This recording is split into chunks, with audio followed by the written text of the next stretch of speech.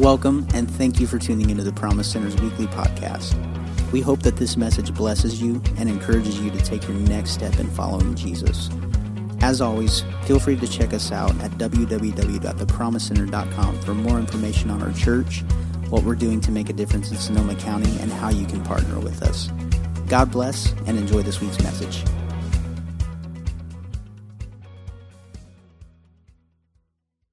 So here we go. Leviticus chapter 10 and 10. Grab your Bibles. We're going to put it up on the screen. Leviticus chapter 10 and 10. I also got to say, love our new drum cage. Look at that thing. Is that amazing?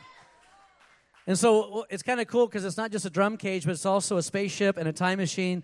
Has all these cool features. So it's like, we can even do baptisms in there. So you'll see people like floating. No, not really, but it's pretty bodacious. Sounds amazing. Thank you, Wayne, and the team back there. Awesome.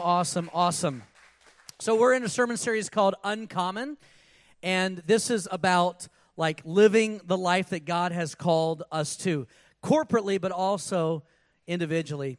And so Leviticus chapter 10 and 10 says this: you must distinguish between what is sacred, or we can say what is holy or uncommon. It's not just a common thing. And then what is common, what's ordinary, what's the norm. Between what is ceremonially unclean and what is clean. Now, here's what's really cool. In the New Testament, Jesus makes a way for those things that are unclean not to just become common, but to become holy, to be set apart. That's what the word church means, ecclesia. It literally means we're called out and separated for a purpose unto God. That's pretty awesome, isn't it? So he didn't just save us from stuff. He saved us unto something greater than the life we were living before. And so in the Old Testament, you couldn't get something that was unclean and make it holy. You could take something common and make it holy, but you could not take something unclean. And I'm so thankful that God did reach down and pull us out of our sickness and our sin and set us apart for a wonderful work and purpose in the world and in the kingdom of God. So what we're going to do is we're going to link that idea, this uncommon series, to the calling of a king. 1 Samuel chapter 13 and 14, and this is what we're going to read. One more verse, and we'll get into the message. 1 Samuel chapter 13 and 14 says this: but now your kingdom, God talking about Saul, will not endure. The Lord has sought out a man after his own heart and appointed him ruler of his people, because you have not kept the Lord's commandment.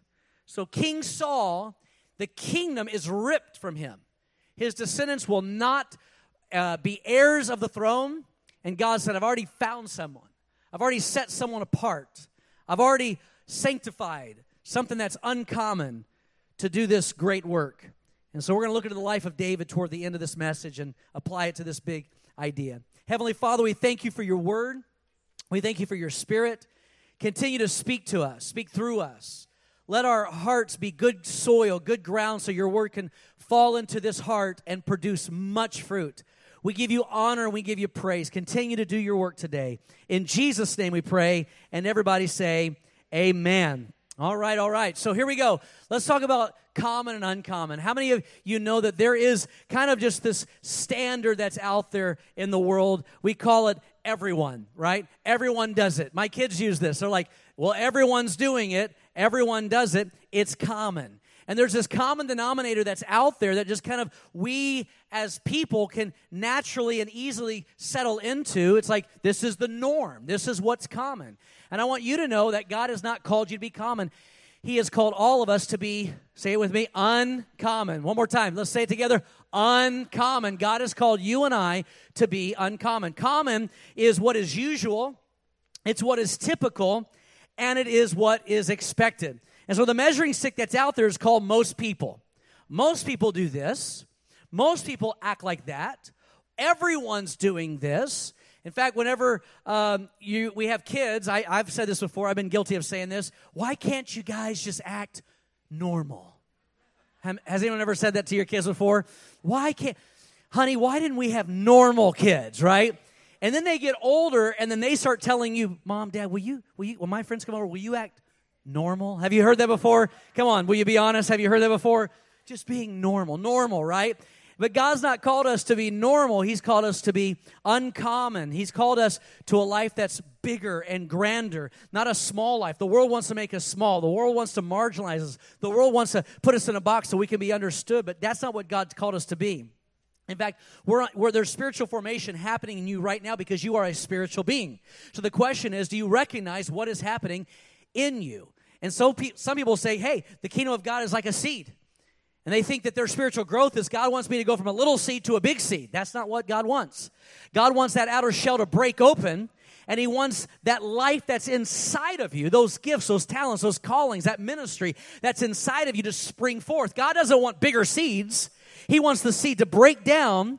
He wants it to die, except the corn of wheat fall into the ground and die. It abides alone and bears no fruit. So what God's called us to is faithfulness and fruitfulness. That's how our life will be measured. Were we faithful and were we fruitful? And God doesn't want you just to be saved and exist and be the frozen chosen until He comes back, and hopefully you make it. But He wants us to not play it safe, but to be dangerous in the kingdom, stepping out by faith, sowing that talent. Starts with a little, but it becomes great. Why? Because we're trusting Him for bigger things. God has a purpose on your life. And I know what you're thinking. No, that's somebody else somewhere else. God can use someone else somewhere else, but He can't use me. The Bible says that you were created in God's heart and mind from the beginning, from the foundation. And God made you based on the plan that He has for you. So you were created with a certain bent, a certain eye, a certain disposition based on what God has for you to do in His kingdom. So He doesn't want to change you. He just wants the outer shell to break out and what's inside of you to spring forth, that good gift that's inside of you. Come on, somebody. All of us have a different eye. You can see your gifting through your eyes. Some people walk into a room and they see that the chairs are crooked, so they start getting the chairs straight because they're OCD. That's a little bit of me. All right. Some people walk into a room and they see that one person sitting by themselves, and they're like, oh, I got to go talk with them. That's a different gifting. That's a different eye. So you have a gift. You have an eye. You have a disposition. You have something on your life that's important to God. It belongs to God. It's been redeemed for the kingdom of God. And this whole sermon series is about calling that out, that we've not been called to be common, to be average, to be ordinary, but God is setting us aside for His good use. God's plan is not just for you to get saved and settle. He wants us to walk into all the promises and take them, ask for them, plead for them, knock on the door, get it, take it, it's ours. Can I get a good amen in the house? Amen.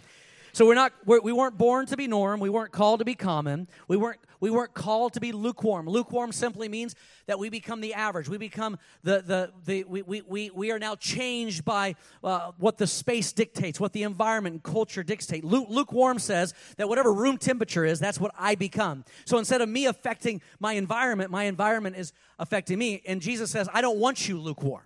Okay? He wants us to change the environment. He wants us to be different. We're salt and we're light and we're a city that's on a hill. We're the ecclesia. We are the church. We're the called out ones. And so we're different.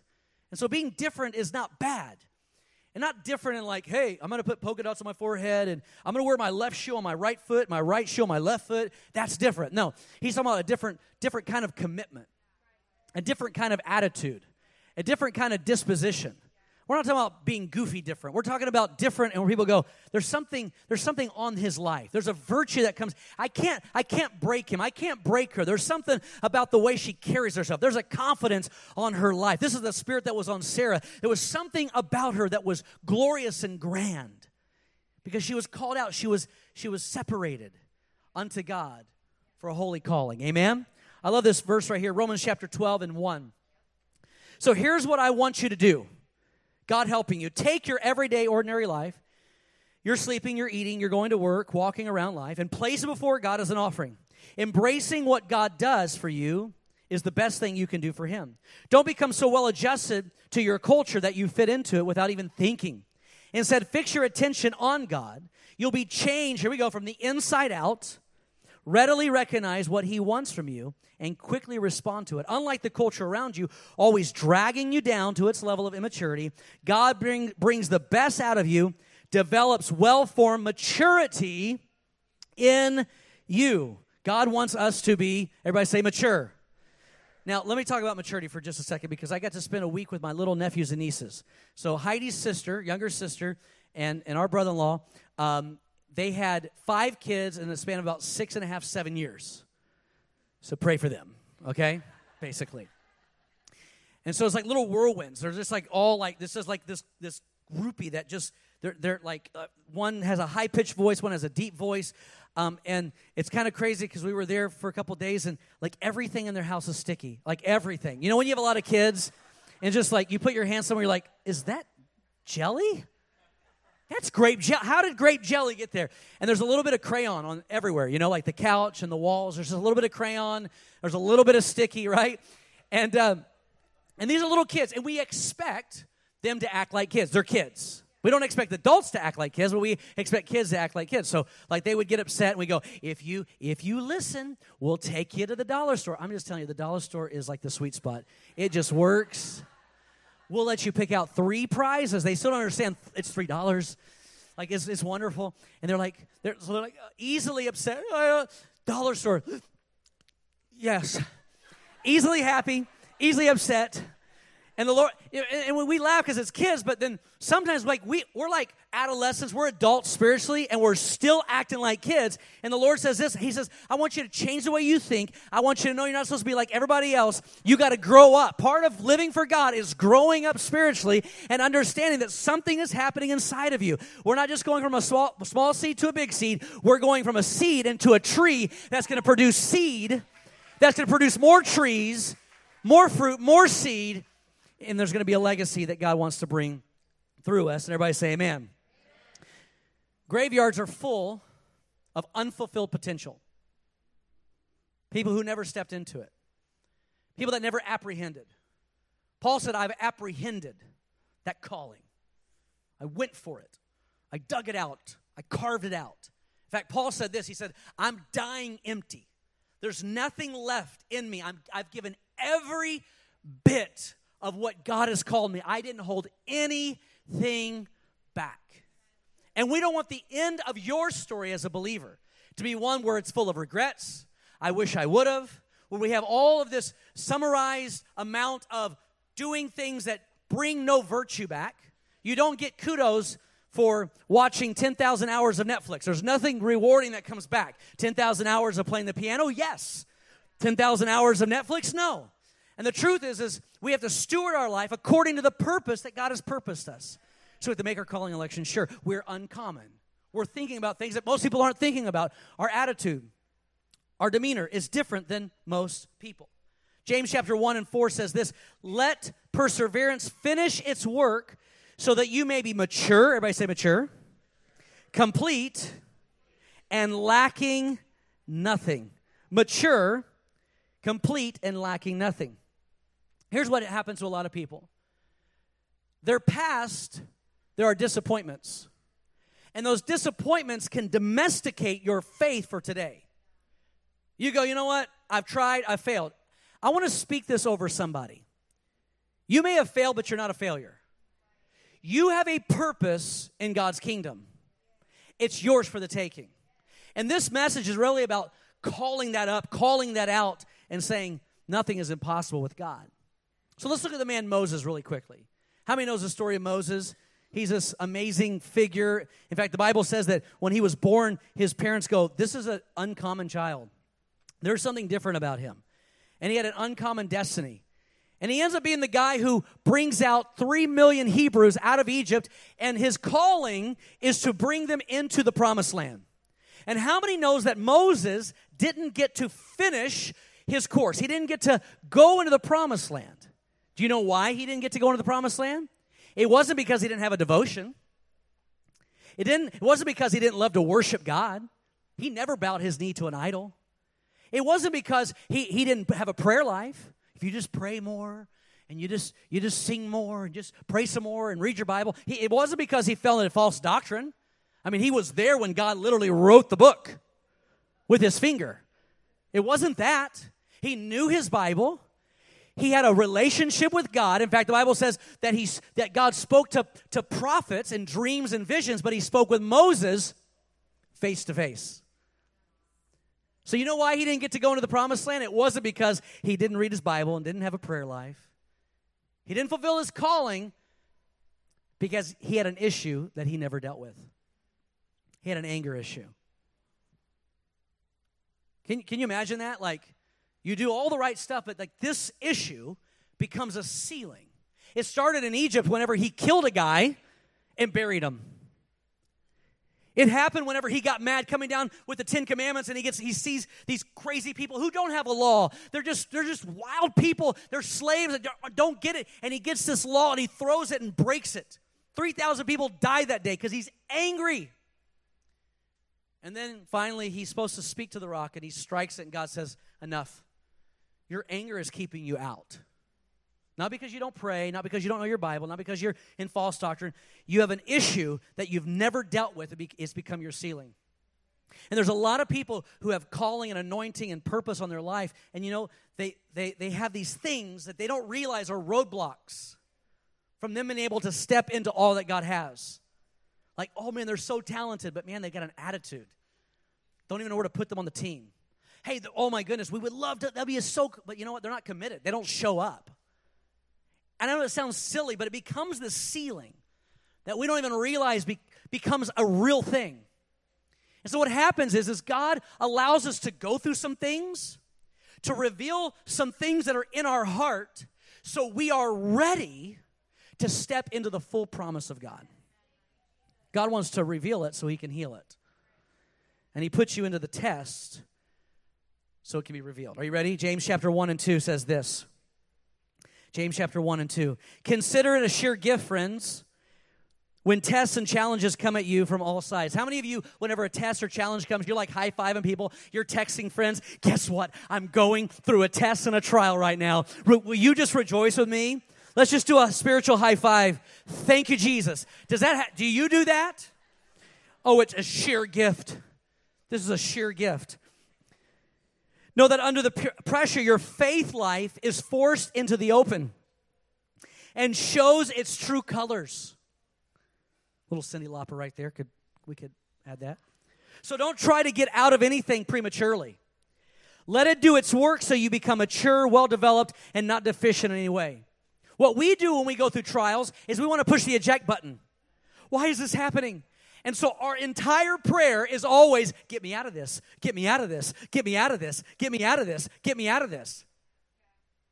Instead of, God, get me through this.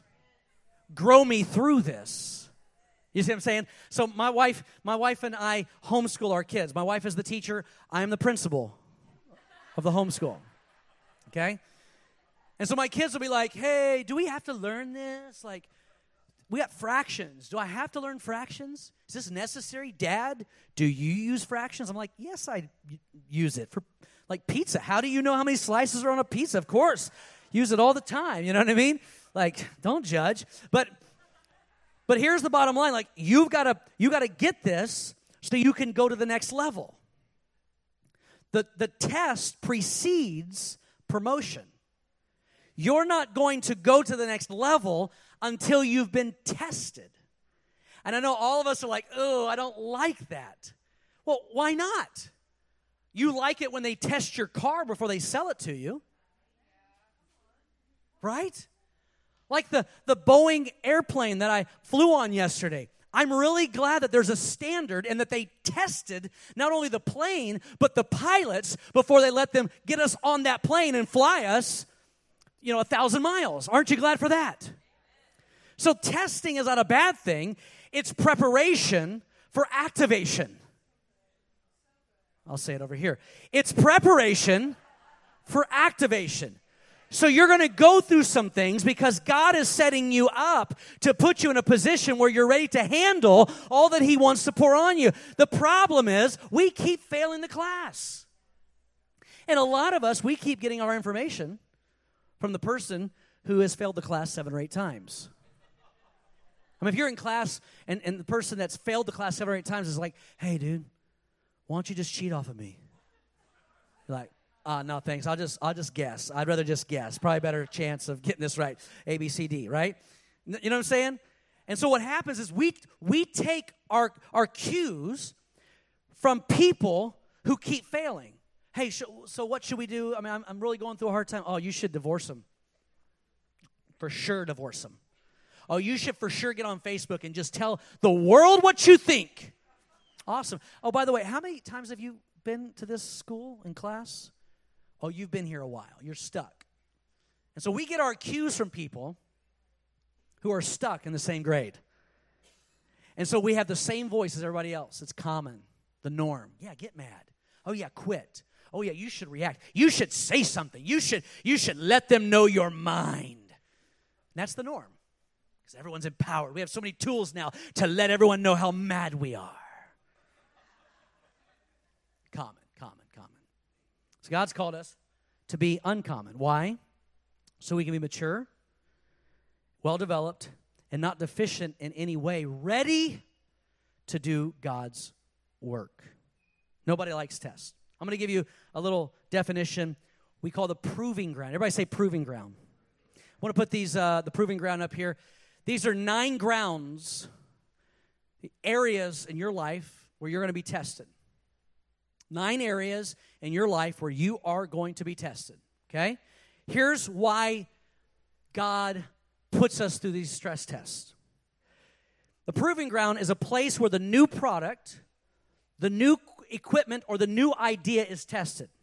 Testing is for the purpose of proving the product, the reliability of the product, and the potential of the product. Testing precedes promotion. You and I are going to go through these tests, every one of them. And you've probably already scanned through them and thought, uh-oh, I know that one really well. We all have our area where sometimes we're most weak. How many here has already looked at this and gone, yeah, I see one that I know that this is where I stumble a lot. Can I get some more hands? Because I don't want to add lying up here, the test of lying. Can we get some more hands? You've already seen. We got some halo. Can you pass out those halos to all the people that aren't raising their hands? They just passed all their tests the first time. So thankful for you. God bless you. Please don't let your wings hurt anybody on your way out, okay? I get it. But we all are going to go through these. In your spiritual formation and your growth, every one of us are going to go through these. And remember what God said. He said, I found someone. Saul, the kingdom is torn.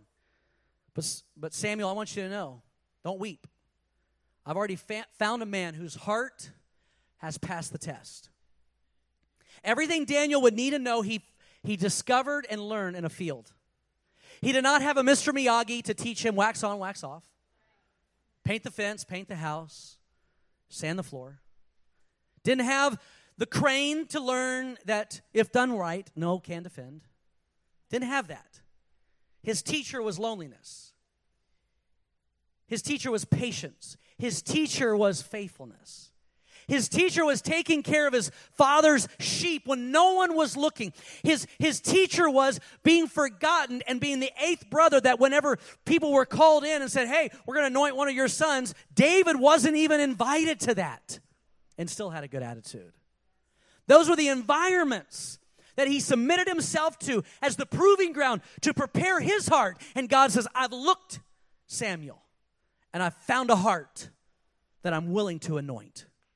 There's a heart that's been proven. He's going to go through some things, and he's going to pass some tests. He's going to go through some things, and he's got the right spirit. This is the David who would need all that he learned in the field to be able to go through seasons ahead of time, where he's running from his father-in-law Saul, who wants to kill him. And when David has the opportunity, he doesn't. Saul throws a spear, and David just keeps playing the harp. Peace. I want to just create peace.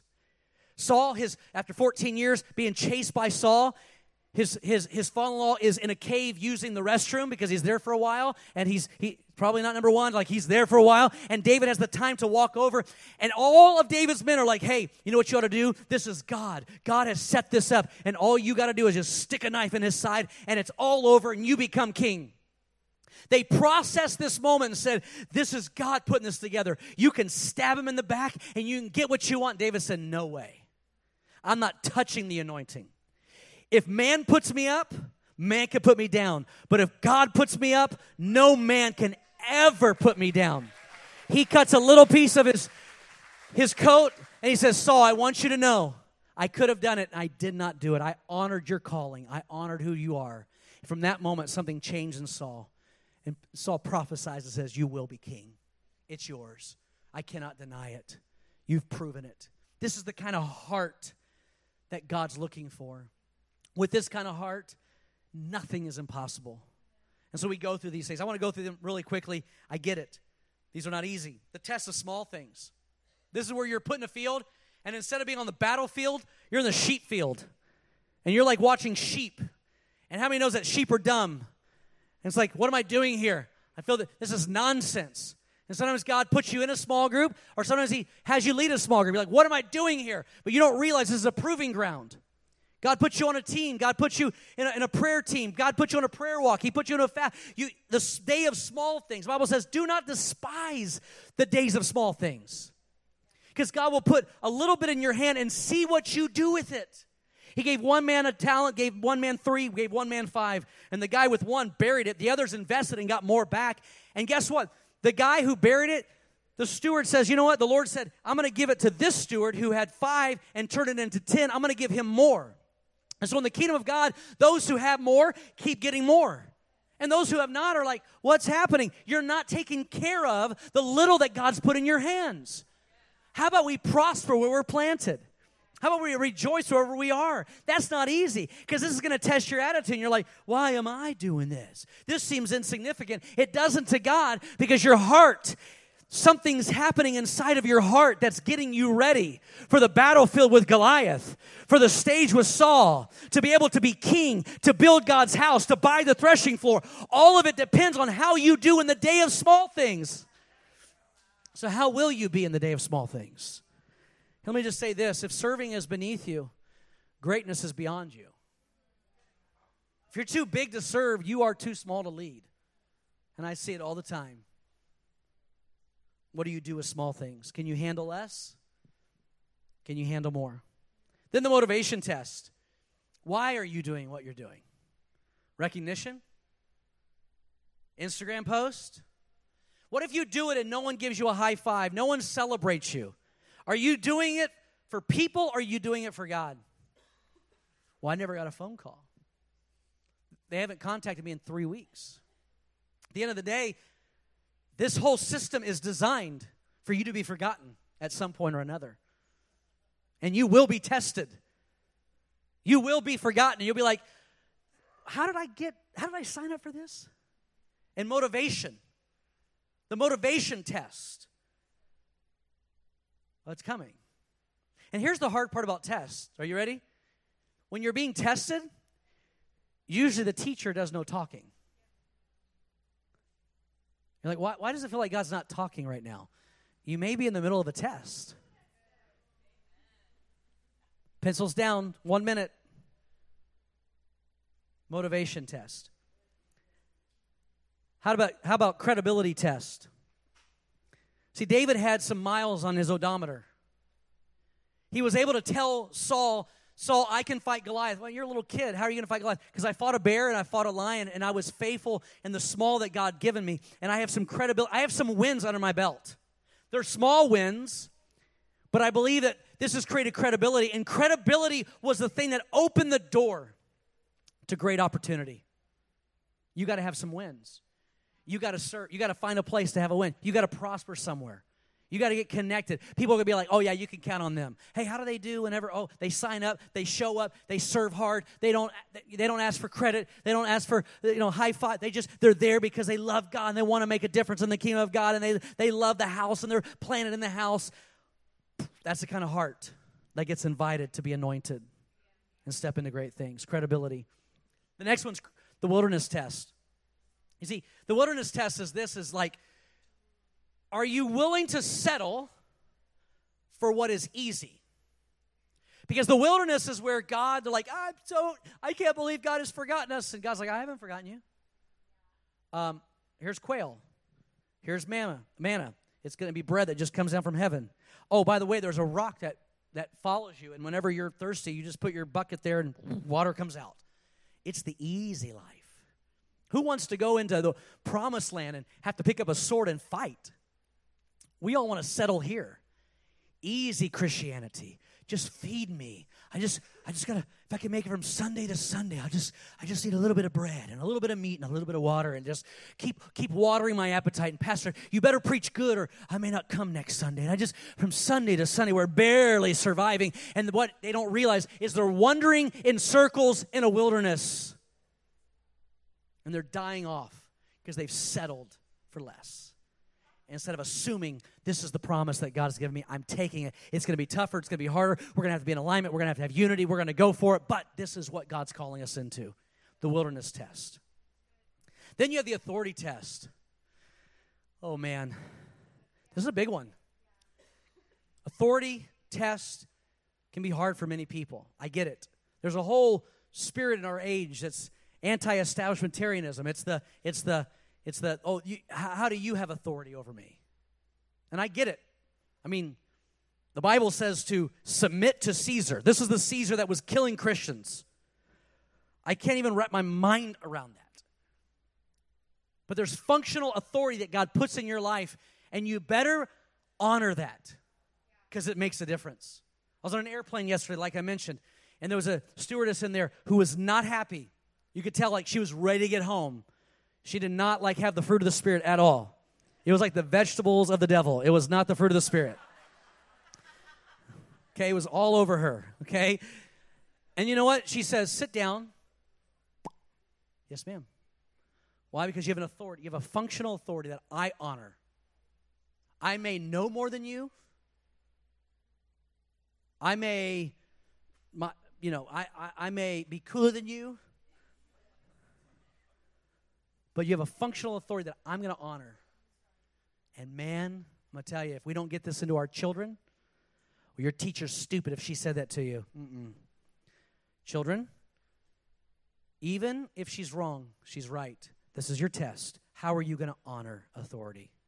Officer, I don't believe I was going 3 miles over the speed limit, but here's my license. I'm going to honor you. Thank you for doing your job. Thank you. Thank you. Thank you.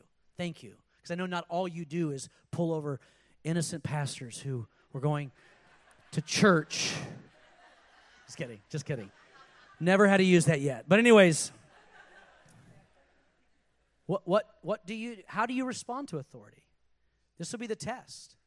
David responded correctly to authority. And for many people, this becomes their ceiling. No one's going to tell me what to do. How can you be on a team? How can you do anything great? You're an island. Islands in the stream, that is what you are. Oh, away with me. Da, da, da, da, da. I go 80s all day. 70s, 80s, Bee Gees.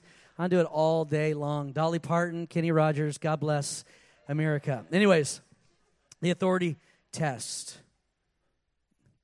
If you can't come under, you'll never be able to come over. Ever, ever, ever. It will be your ceiling. The warfare test. This is, how do you do with pain? Because when warfare comes, you're going to be attacked from every angle, and then you're going to have the slack attack. There's going to be slack in here and here and here, and the enemy's going to come and attack you. It's going to come from many.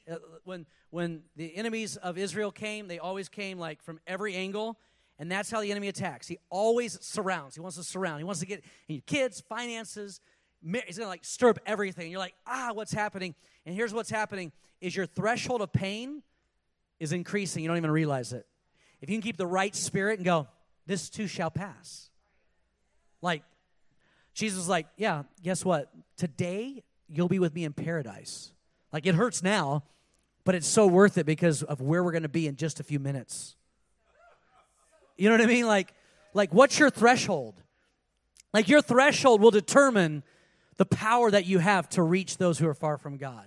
Your threshold will determine the ability you have to function within teams and leadership and the ability for you to be able to process things the correct way. When pain comes, pain is not your enemy. It's just part of the process. Is this okay for everybody? As we're about to get to the hard one, are you ready? The offenses test. The test of offense. Oh my goodness. How do you respond when someone forgets about you? Says something cruel about you? Are you ready to fight? We have an offended generation. The Bible says that an offended spirit is like a walled city. Everyone's mad. And so what happens, we can't even have a dialogue because everyone's got their walls up. You're guilty till proven innocent. Not innocent till proven guilty. An offended spirit sees everyone as guilty until proven innocent. And you got to be careful. Keep your heart and don't let that spirit get on you. Offended spirit. One of my favorite scriptures that's not a scripture is, blessed are the flexible, for they shall not be bent out of shape. My second favorite scripture that's not a scripture is, thou shalt shut up. Sometimes you got to just not say anything, even though you know you could and you feel like you should. Because what we do is perpetuate more hate by fueling the conversation. I know that we can't solve the world's problems. I get it. We're not going to solve the world's problems on Facebook. But I can start by loving my neighbor. That seems less noble because less people are going to see. It's in private, but it's back to the field, David. What are you going to do in the field? What are you going to do in the field? The offense test. Number 8, the test of time. The test of time. The test of time. Everything has a season.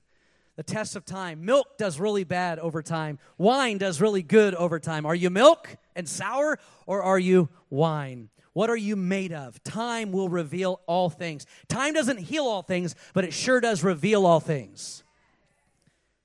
And some people, they don't know how to settle somewhere over time. They don't know how to create cadence and rhythm of time. We get planted. The Bible says be planted in God's house. It doesn't say get planted and uproot and be out for a while and get planted back again and try to get, and then get unplanted. It's like cadence and time. And time is the tailor and the teacher of all things. Let time do its work. 40 years, Moses, you were in the wilderness, but then there was a burning bush at the right appointed time. It was a timing thing. It wasn't you. It wasn't God forgot you. It's a timing thing. And some of you, there's an appointment that God has for you right around the bend. You don't even know it. So don't give up and don't give in and don't get disappointed. God is for you, not against you. It's all about time. And then the lordship test. The lordship test is a tough one. And here's why.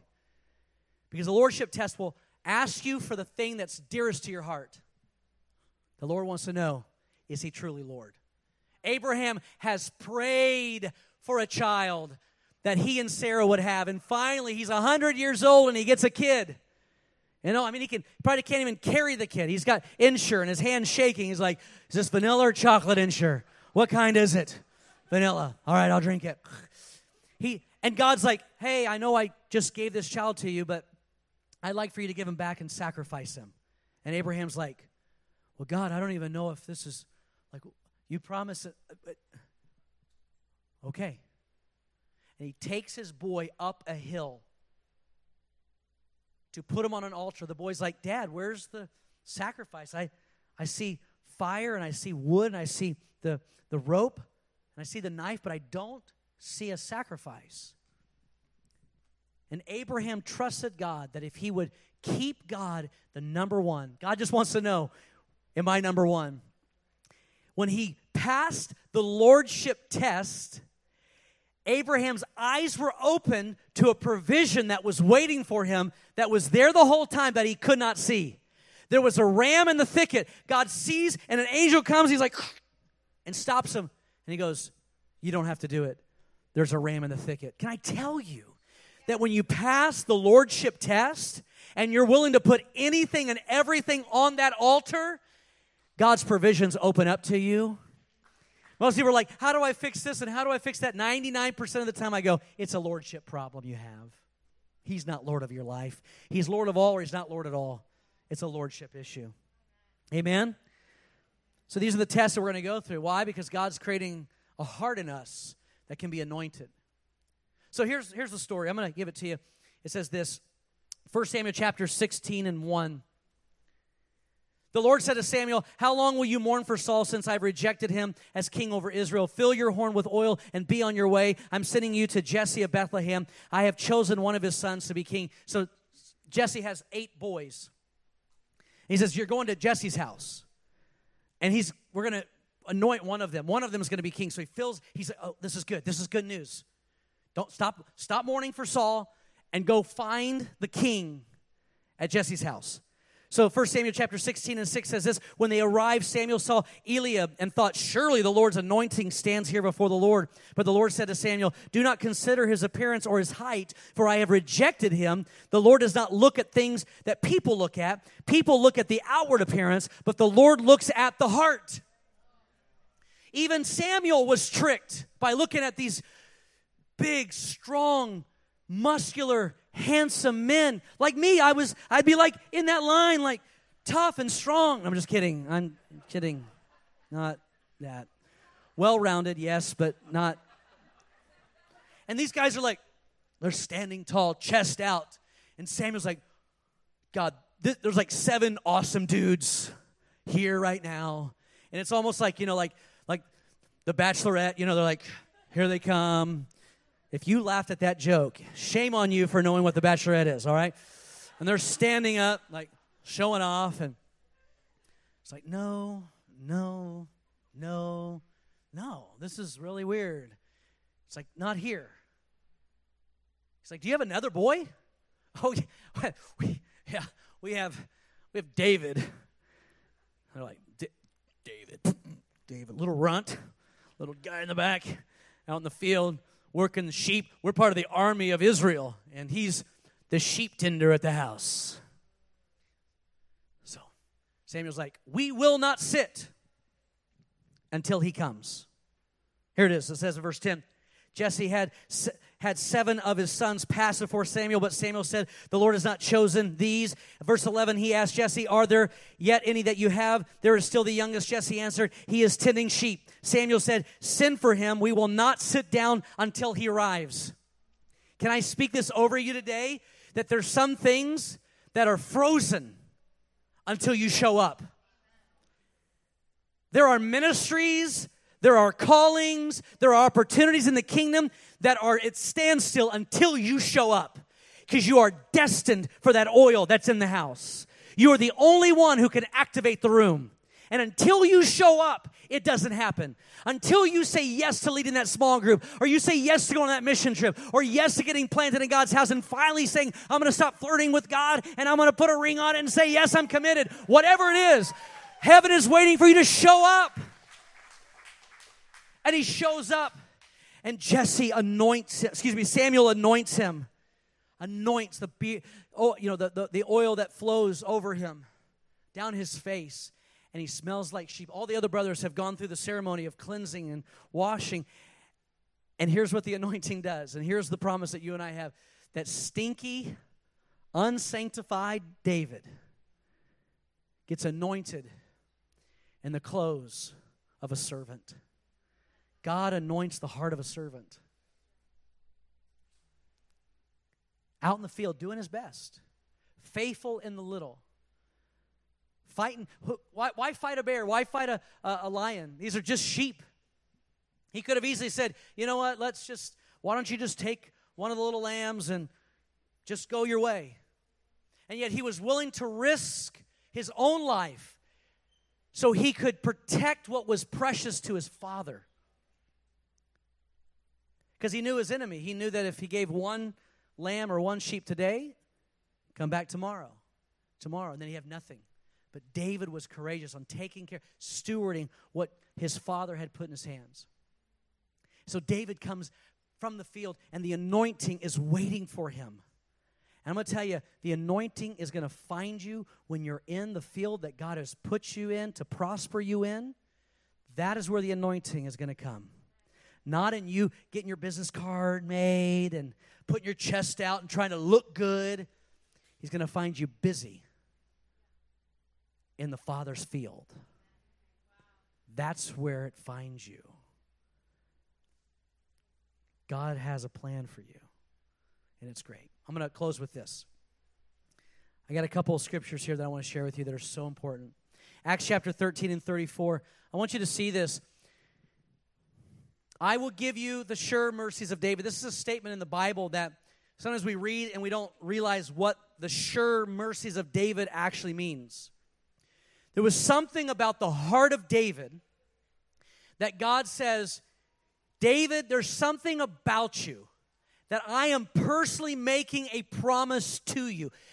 There's something about your heart that I'm going to give you something I've never given anyone else. Are you ready? This is what it is. 1 Kings chapter 9 and 5. This is the sure mercies of David. Then I will establish the throne of your kingdom over Israel forever, as I promised David your father, saying, you shall not fail to have a man on the throne of Israel. I'll give you another verse, Jeremiah 33 and 17. For this is what the Lord says, David will never fail to have a man sit on the throne of Israel. So here's the point. David's heart pleased God so much that God promised, David, whether it's you, whether it's your children, your children's children, 5th, 6th, 7th generation, I don't care. If they make me mad, if they're full of idolatry, which many of them were, you can read the history. 1 Kings, 2 Kings, 1st and 2nd Chronicles, you can read the history of Israel. Tons of his great-great-grandchildren who were off their rockers, bringing in Baal, idolatry. And he would get them off the throne, but he would not take the seat of David off of the throne. He said, no matter how bad they fail, I promise never to take your seat off of the throne of Israel forever and ever and ever. I'll let armies come and mess them up so they can cry out to me again or remember where all this came from. They'll die and their kid will come up. I'll give them a chance, but I promise you, no matter how bad they are, I will not, like Saul, rent the kingdom from his heritage. Saul had a son named Jonathan who was awesome. Great guy, loved David. But God bypassed, didn't give that promise to Saul, but he gave it to David. And here is what's cool. When you get to the New Testament, Matthew and Luke, it starts off with the lineage of Jesus. And it brings the lineage of Jesus right through the line of David to remind us, oh yeah, there will be a king, a ruler, the seed of David, forever and ever and ever. So the kingdom of God in heaven and earth will forever be ruled by a seed, a child of David, Jesus Christ, the seed of David, forever and ever and ever and ever and ever. Is that pretty awesome how God keeps his promises? That's what a heart can do. He goes, this is the heart I've been looking for. I've been looking for a heart. I've not been looking at the outward appearance. I haven't been looking for your Facebook profile. I've been looking for a heart that I can trust and entrust with my stuff. Amen? Would you stand?